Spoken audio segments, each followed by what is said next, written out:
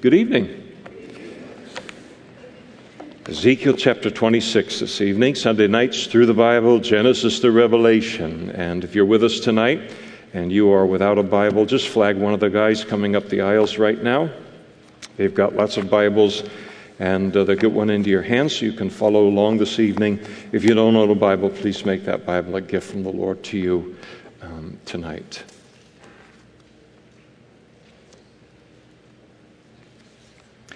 In chapter 26, we come to one of the most remarkable prophecies in the entire Bible, and perhaps the most remarkable prophecy in the Bible that is not messianic in nature. The highest and greatest prophecies that are found in the Bible have to do with Jesus before his coming. Psalm 22, Isaiah 53, lots of different places related to that. But a remarkable testimony to the inspiration of God behind the Scriptures. You remember, as we saw last time we were together, that the Lord is here now at this point in the book of Ezekiel. He has finished giving Ezekiel prophecies now to communicate specifically to the Jewish people related to the coming judgment that's going to occur in Jerusalem. And now he God does his attention to the nations that surrounded the southern kingdom of Judah, who celebrated God's judgment on Judah, took advantage of God's judgment upon Judah. God let them know that he noticed it and he would judge them for that. And so here's this series of prophecies, as we saw last time, looking at the prophecy to Ammon, to Moab, also to Edom, and to the Philistines. And now the Lord continues in that same vein now in a rebuke and a warning of judgment to the city of Tyre over their celebration of the judgment of Judah. And it came to pass in the 11th year, on the first day of the month, that the word of the Lord came to me, saying, Son of man, because Tyre has said against, and here's the because and therefore as we see it again, Son of man, because Tyre has said against Jerusalem, aha, she is broken, who was the gateway of the peoples. Now she is turned over to me. I shall be filled, and she is laid waste.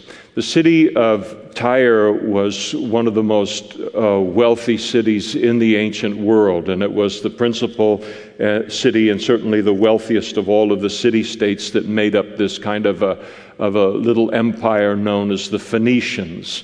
And the Phoenicians didn't own this they didn't rule over a gigantic landmass like the Persians did, or Syria did, or anybody else. They had these strategic cities that were located in the area of modern-day Lebanon that were on the shore of, they were port cities in the Mediterranean. And then they expanded their trade to various port cities like that all the way around the Mediterranean. It was a trading center, and they became fabulously wealthy, this connected kind of city-states and ports.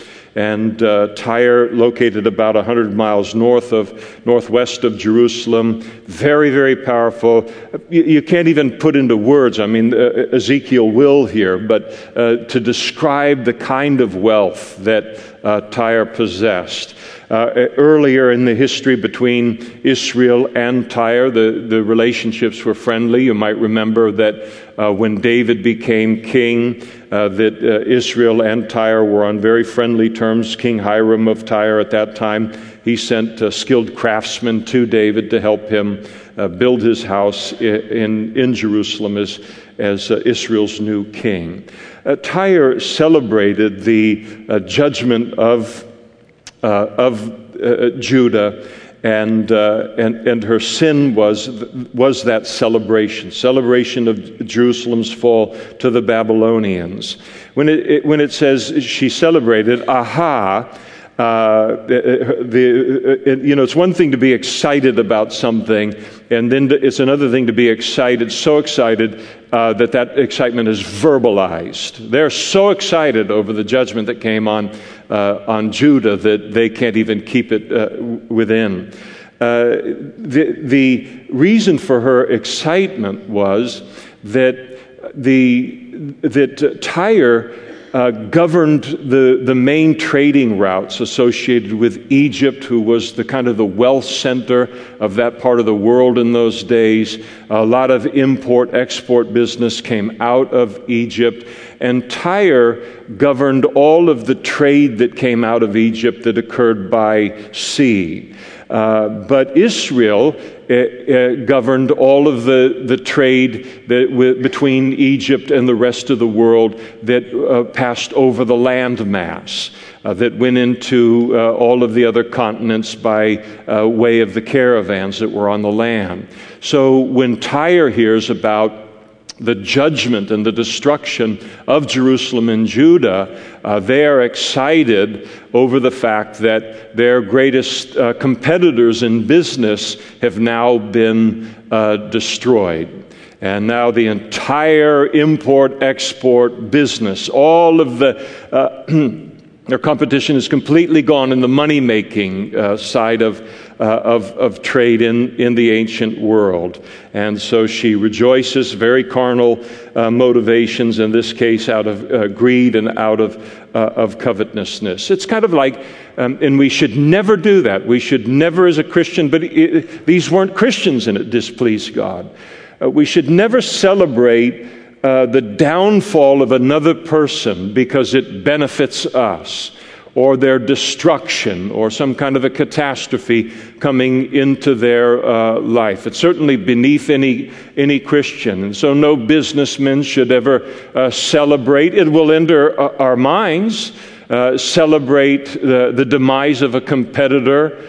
I remember I was getting a car. I got hit by a drunk driver a while back, and a couple months ago, and so I took it into the repair shop and was getting things taken care of and all, and it was still kind of rainy season, happening a little bit here and there, and I was waiting to pick up the car, and I said to the woman who worked behind the counter and said something about the rain, and she said, "Oh, but it's good for business." And she wasn't celebrating. I'm not accusing her of this at all. But that's the grid we run it through. I mean, everybody in any business understands what's good for business and bad for business. But we're never ever to go there at all. Or someone who, the athlete who can rejoice in the injury of someone who is starting ahead of them for the chance it'll give to them. This thing plays out all through life, and it's important to steer clear of all of that. Well, God was displeased by all of it, and so here is the therefore, verse 3. Therefore, thus says the Lord God, behold, I am against you, O Tyre, and I will cause many nations. And most often when I say, now notice that word many, and you might consider circling it in your Bible, or at least in your mind. Don't circle it in your mind, circle it in your Bible tonight. You're free to do. We're not going to do an inspection on it, but you'll see how important it is and how important to remember later the significance of it. Behold, I'm against you, O Tyre, and will cause many nations to come up against you as the sea causes its waves to come up. So God pronounces that he is going to judge Tyre for her celebration, and that the judgment is going to take the form of many nations coming against her. And because it was a seaport, he uses imagery of that would be familiar to a seaport, and these nations will come up like waves coming against a seawall. And then in verse 4, and they, again plural, and worth circling, they shall destroy the walls of Tyre, break down her towers. I will also scrape her dust from her and make her like the top of a rock. It shall be a place for spreading nets in the midst of the sea. For I have spoken, says the Lord God. It shall become plunder for the nations. And also her daughter villages, kind of the satellite villages that grew kind of inland off of the port city of Tyre, they those villages they would be slain by the sword like Tyre, and then they shall know that I am the Lord. They engaged in the same celebration as the city formerly did. The destruction that he describes here in verses 4 and 5, the destruction that he makes related to Tyre is very, very complete. Her walls are going to be destroyed. Her towers are all going to be broken down. The desolation will be so great, the devastation of the city, that even there won't even be any dust left where the city once was located, and so much so will every kind of aspect of the city, every remembrance of the city physically will completely disappear. By the time this prophecy is done, it will be the city where it once stood will be flat, made like the top of a rock, and the kind of place that fishermen would spread nets out in order to dry them day to day in their fishing business. And so the Lord spoke, and of this judgment that would come. It would be here on the part of many nations. They will destroy. In other words, it wouldn't be one nation or one group that would do it. It would be accomplished by a series of nations, and accomplishing the fulfillment of the prophecy. The near fulfillment is given to us in verse 7.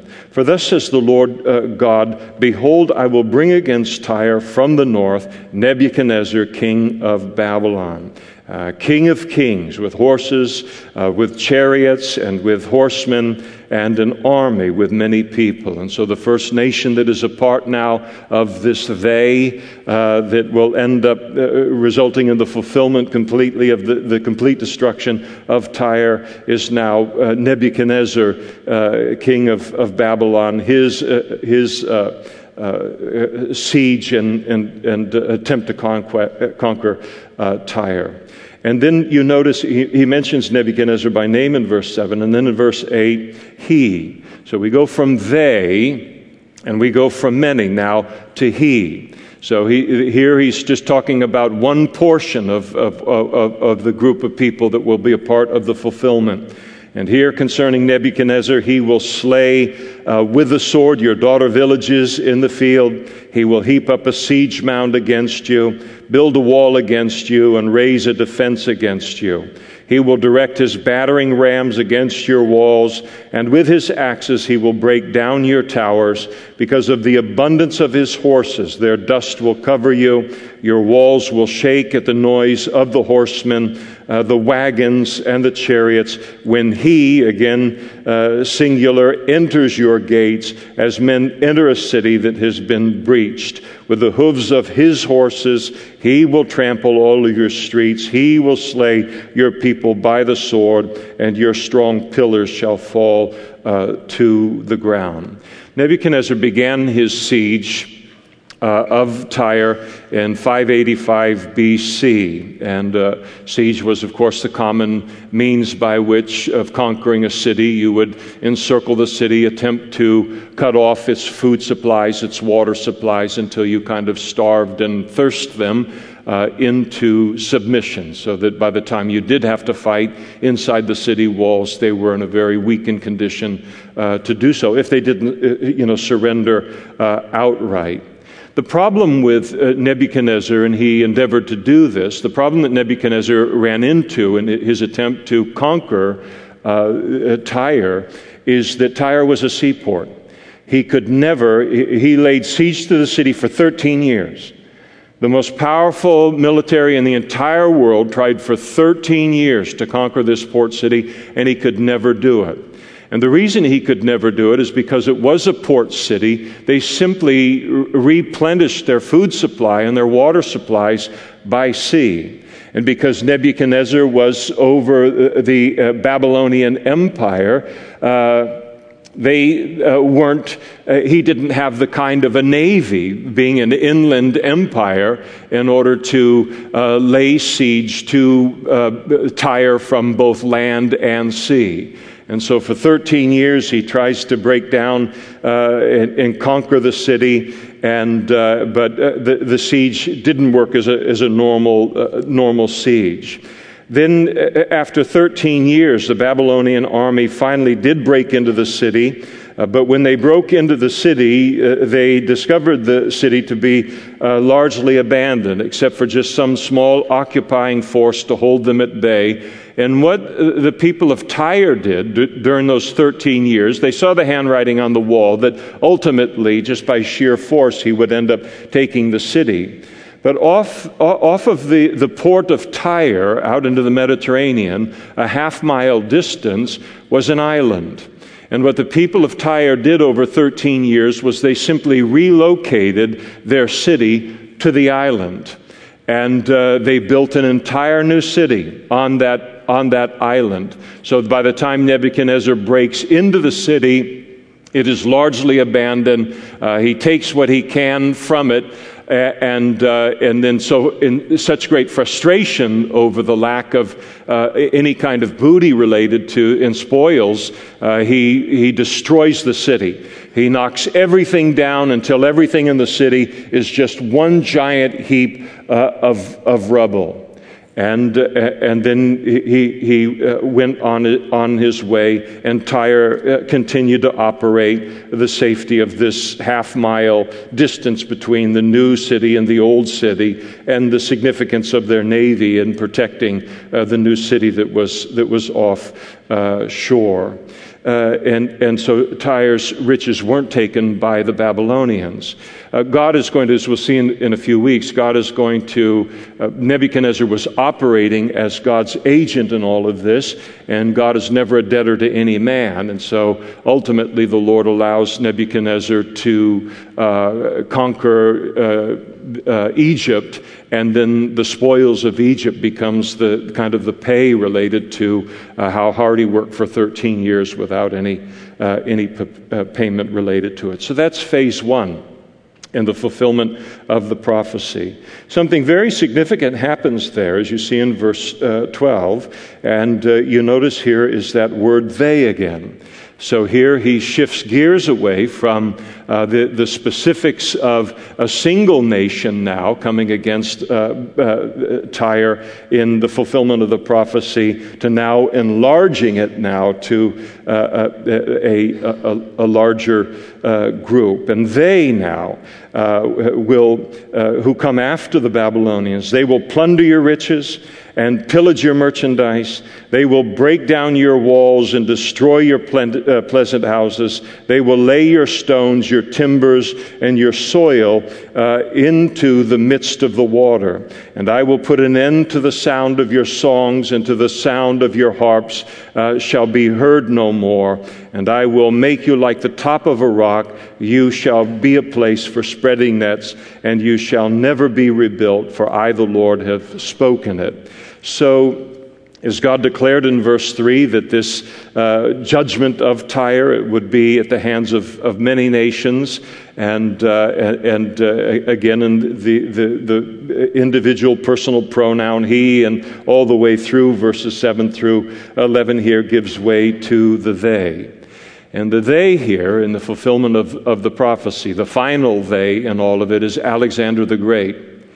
And following the time when Nebuchadnezzar tried to conquer Tyre, between the time that this prophecy would be completely fulfilled, when Alexander the Great would fulfill it, is a period of 240 years. And after the 240 years, Alexander the Great over the Grecian Empire, he took it upon himself now to conquer this, what was now an island city. Alexander's chief goal at that time, he's very early in his attempt to conquer the ancient world, but it is a desire that's in his heart. And his great goal was the conquest of Persia. And he desired to be known as the king of Asia. And at that point in time, Darius III of Persia held that kind of, he held that position, the right to that title. And so Alexander the Great wants to become that. But he's very much an up-and-comer, very much unknown, even though he has won a couple of battles against Persia, who has extended their empire at this point in time within a stone's throw of Greece, and have been a thorn in the side of Greece for a long time. The speculation in terms of Alexander the Great's motives for doing this conquering of Tyre, it really centers on two things. And first of all was Alexander the Great wanted to take revenge out on Persia for Persia's treatment of the Grecian people when Persia dominated that part of the Mediterranean world. Alexander the Great's father, by the name of Philip, he had in his lifetime planned for an invasion of Persia. He died before he was able to do it, and Alexander the Great takes up that quest on behalf of his father. The second reason that it was important for him to take Tyre was that in order to spoil Persia, in order to invade Persia, and Persia contained astonishing wealth. Alexander the Great knew, as every leader of anything understands in terms of a government, and that is you need a military, and you need a strong military, and militaries cost a lot of money. And this was a guy that was going to put together a military that was going to, with the intention of conquering the ancient world. And ultimately he does that, but he knows that he's got to have deep pockets to do that. Persia is like a bank. It is Fort Knox sitting out there just waiting to be conquered in order to supply him with the material resources that he needs. Probably all these motivations are in play. At this particular point in time in history, Tyre was a stronghold for the Persian fleet. And as a result of that, Alexander the Great felt that he could not invade Persia overland without defeating Persia's navy in Tyre. Otherwise, if he attempted to conquer Persia overland, then the Persian fleet behind him at Tyre would simply come in and cut off his supply lines behind him, and worse yet, would take him at a time when the Grecian military was far on the frontier of this military exploit, and use it as an opportunity to invade Greece themselves. So he had to take Tyre strategically for his plans for conquering the world. And initially he tried a naval assault against the island, and he failed because of the superiority of the Phoenician navy, even over the Greek navy.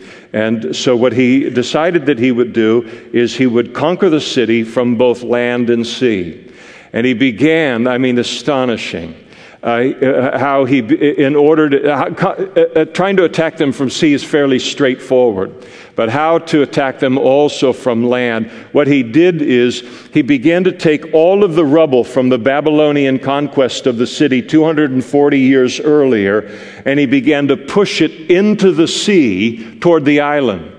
And he began to build a causeway, a half-mile in length, a causeway all the way to the island city in order to then lay siege works against the entrance of the city of Tyre.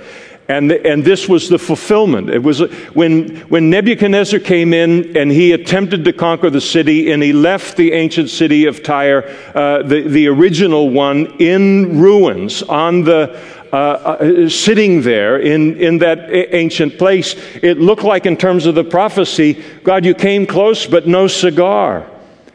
This is not a flat top. There's still dust. Not only is there dust on the city, the ruins are piled sky high in the city. And for 240 years, it looked like, in terms of that prophecy, God came close, but that was a failure. It didn't happen.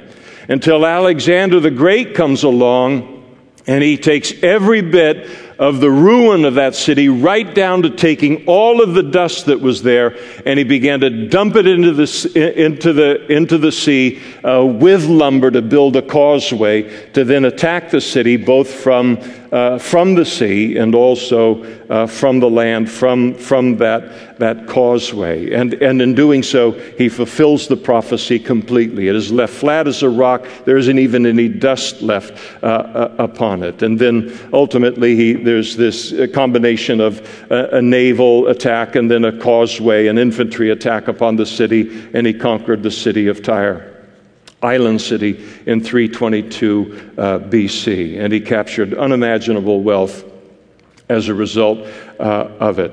He was so enraged at the resistance of the people of Tyre that by the time he got into the city, he was going to make an example of them for the whole world in terms of cities that he laid siege to for the rest of his reign. And he slaughtered thousands of people, and the people that he didn't slaughter, he simply sold into slavery. Again, 240 years after Ezekiel's prophecy and Babylon's first coming in. So here is the he. The he takes it part way, but God returns to the they. This multitude of nations that will be a part of the fulfilling of all of this. And there is a modern city of Tyre today. It exists, but the original site of Tyre, right on the water, it lies there to this day. It has not been rebuilt exactly as Ezekiel prophesied. Another city has been built further in. But fascinating, I think, for 240 years it looked as if God's prophecy concerning the destruction of Tyre was only partially fulfilled, and God missed it. And His word, in terms of the fulfillment of that, wouldn't come to pass because Nebuchadnezzar and his army didn't fulfill it to kind of the nth degree. But God knew He would do it over a period of 240 years, and then He did it. Now, you think about this. The prophecy gets given to Ezekiel. Nebuchadnezzar begins the fulfillment of it. And then take a pause related to the ultimate fulfillment of that prophecy of 240 years. That is the entire history of the United States of America. Before God then picks up now and completes the fulfillment of the prophecy. And He does that. You know, the Bible talks about scoffers coming in the last days and say, where is the day of His coming? And, you know, the scoffing at prophecy and the fulfillment of prophecy and all of these kind of things. And number one, there's really nothing to scoff about in terms of the fulfillment of prophecy. It's all being fulfilled right before our eyes. But He's very, very patient. And as surely as He fulfilled, as this prophecy was fulfilled related to Tyre, just as surely every single prophecy, every single promise in the Word of God is going to be fulfilled in human history and in our lives. The reaction of the surrounding nations is recorded for us in verse 15. Thus says the Lord God to Tyre, will the coastlands not shake at the sound of your fall, when the wounded cry, when slaughter is made in the midst of you? So here's this great economic center that collapses. It is defeated. And now think about all of the support industries, their wealth, and all tied to this city. It would be like Toyota going under, IBM going under, Apple going under, you name the company. It wouldn't just be that this headquarters gets boarded up. It would be, the impact of it would go in all directions in terms of people mourning at the fall of this thing. And so it was in the ancient world. And then all of the princes of the sea will come down from their thrones, lay aside their robes, and take off their embroidered garments. They will clothe themselves with trembling. They will sit on the ground and tremble every moment and be astonished at you. And they will take up a lamentation for you and say to you. And so here is Ezekiel prophesying of Tyre's ultimate fall, occurring 240 years after his lifetime is over or thereabouts. And but Ezekiel says, it is so sure, the death of this city and the funeral that is going to occur, that I'll provide you a lamentation to sing when all of it happens. And here's the lamentation that was to be sung as a result of her death. How you have perished, O one inhabited by seafaring men, O renowned city who was strong in the sea, she and her inhabitants who caused their terror to be on all her inhabitants. Now the coastlands tremble on the day of your fall. Yes, the coastlands by the sea are troubled at your departure. For thus says the Lord God, when I make you a desolate city, like cities that are not inhabited, when I bring the deep around you and waters shall cover you, then I will bring you down with those who descend into the pit, to the people of old, and I will make you dwell in the lowest part of the earth, in places desolate from antiquity, and those who go down to the pit, so that you may never be inhabited, and I shall establish glory in the land of the living. I will make you a terror, and you shall be no more. Though you are sought for, you will never be found again, says the Lord. So what God does is, Tyre was a seafaring people and a harbor city. So he uses the imagery of when somebody dies at sea and how that kind of a funeral service goes. They wrap the body up and they plunge the body down into the sea, and it goes down into the depths. And so he uses that same imagery to describe their end, their burial, going down into the pit. I'll tell you something that the world ought to pay very, very close attention to today. I certainly pay attention to it. But who listens to me? But we ought to listen to the Bible. Be very careful what you do with the Jews. Be very careful what you do with the Jewish people. God is not done with them yet. The persecution against Jews in the world today is as bad as anything since World War II. It is awful. And you hear me say every once in a while that talking about the persecution that's going on related to Christians as well. I mean, you do not want to live in a world that kills Christians for simply being Christians, because once you get rid of them, stop and think about what kind of world you're left with and what kind of person the world is left with. But the same thing is true of the Jew. And God said concerning Abraham and concerning his descendants, I will bless those who bless you, I will curse those who curse you, and it is the mark all the way through history. Are they a perfect people? We're in the book of Ezekiel. Are they a perfect people? Of course they're not a perfect people. Not then, not now. No people are. But God still has a plan in his purposes for them. And I don't care what armies of the world, we'll get into it when we get into chapters 37, 38, and 39, try to assemble together to destroy these people. They will not accomplish it. I never go to bed, not one single night go to bed. I wonder if Israel is going to cease to exist as a nation. It just simply isn't going to happen.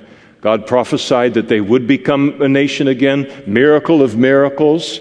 After not having a homeland for the length of time that they were without a homeland, and here they are.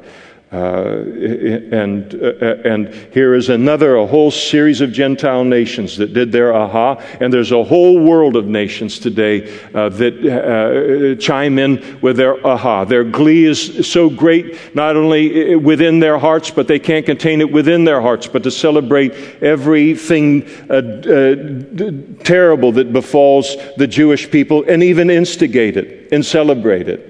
And the future is with the Jews in that regard, and not with her enemies. The ultimate future of everyone is with Christ and faith in him for salvation. And now the word of the Lord came to me again, saying, Thou son of man, take up a lamentation for Tyre. So he continues this lamentation for the city of Tyre here in chapter 27, a funeral dirge. And God is basically saying here prophetically that Tyre and all of it is simply going to die, one day be no more. And the word of the Lord, take up the lamentation and say to Tyre, verse 3, you who are situated at the entrance of the sea, merchant of the peoples on many coastlands, thus says the Lord God, O Tyre, you have said, I am perfect in beauty. Your borders are in the midst of the seas. Your builders have perfected your beauty. They have made your planks of fir trees from Sinir. So here you have a city that it was built with the finest materials, by the finest craftsmen. Really, really beautiful, the city itself. And it boasted in its beauty rather than in its the condition of its heart. Of oaks from Bashan they made your oars. The company of Asherites have inlaid your planks. With ivory from the coasts of Cyprus. So much ivory used in their building within the city as an inlay. Fine embroidered linen from Egypt was what you spread for your sail. Blue and purple from the coasts of Elisha was what covered you, and so even in terms of the linen that was used for their sails and the dyeing of these sails in the ancient world, to wear purple, you might remember, was marked you as a very wealthy person, and the greatest source of purple and dye in the ancient world came from the murex shellfish. And they would harvest these shellfish and then gut them to get a single drop of purple dye from each and every one of those shellfish that was put to death for it. It was an incredible thing to have a single garment. You would have been wealthy like who could be wealthy to have a single garment that was dyed purple in the ancient world. They're so wealthy, they dye their sails of their ships. It was just a flaunting to the whole world of what they're able to do because of their wealth. And he then goes on to describe her captains and her crews, the people that worked within the city. Inhabitants of Sidon and Arvad were your oarsmen. Your wise men, O Tyre, were in you. They became your pilots. Elders of Gebal and its wise men were in you to caulk your seams. All of the ships of the sea and their oarsmen were in you to market your merchandise. She hired the very, very best people in the world in order to sail these ships, to man these ships, to maintain these ships. Those from Persia, speaking of Iran, Lydia, which is a part of modern-day Turkey, and Libya, which is modern-day Libya. They were in your army as men of war. They hung shield and helmet in you, and they gave splendor to you. Men of Arvad with your army were on your walls all around. The men of Gamad were in your towers. They hung their shields on your walls all around. They made your beauty perfect. Well, if you're going to have that much money and wealth someplace, you better know how to protect it. In the ancient world or in the modern world. And they did. They hired mercenary armies, the best fighters in the entire world to become the defense force of Tyre, to protect their trade and their prosperity. Tarshish was your merchant because of your many luxury goods, and they gave you silver, iron, tin, and lead for your goods. Javan, Tubal, and Meshech were your traders. They bartered human lives and vessels of bronze for your merchandise. The wealth of the world came to them in order to get the things that only they were producing. To have a garment, to have anything that was from Tyre was, one of those shops that you go into sometimes, and you walk in some high-end mall, and there's 4 dresses. 40,000 square feet for the whole store, and there's 4 dresses in there. I don't know how many of those dresses you got to move to make the rent. It kills me as a Scot to try and figure these things out. I've got to just leave. But apparently they'll sell for enough, and nobody wants to be found in the same dress as someone going to the party or whatever, so they don't make too many of them. But to have something from Tyre was really prestigious.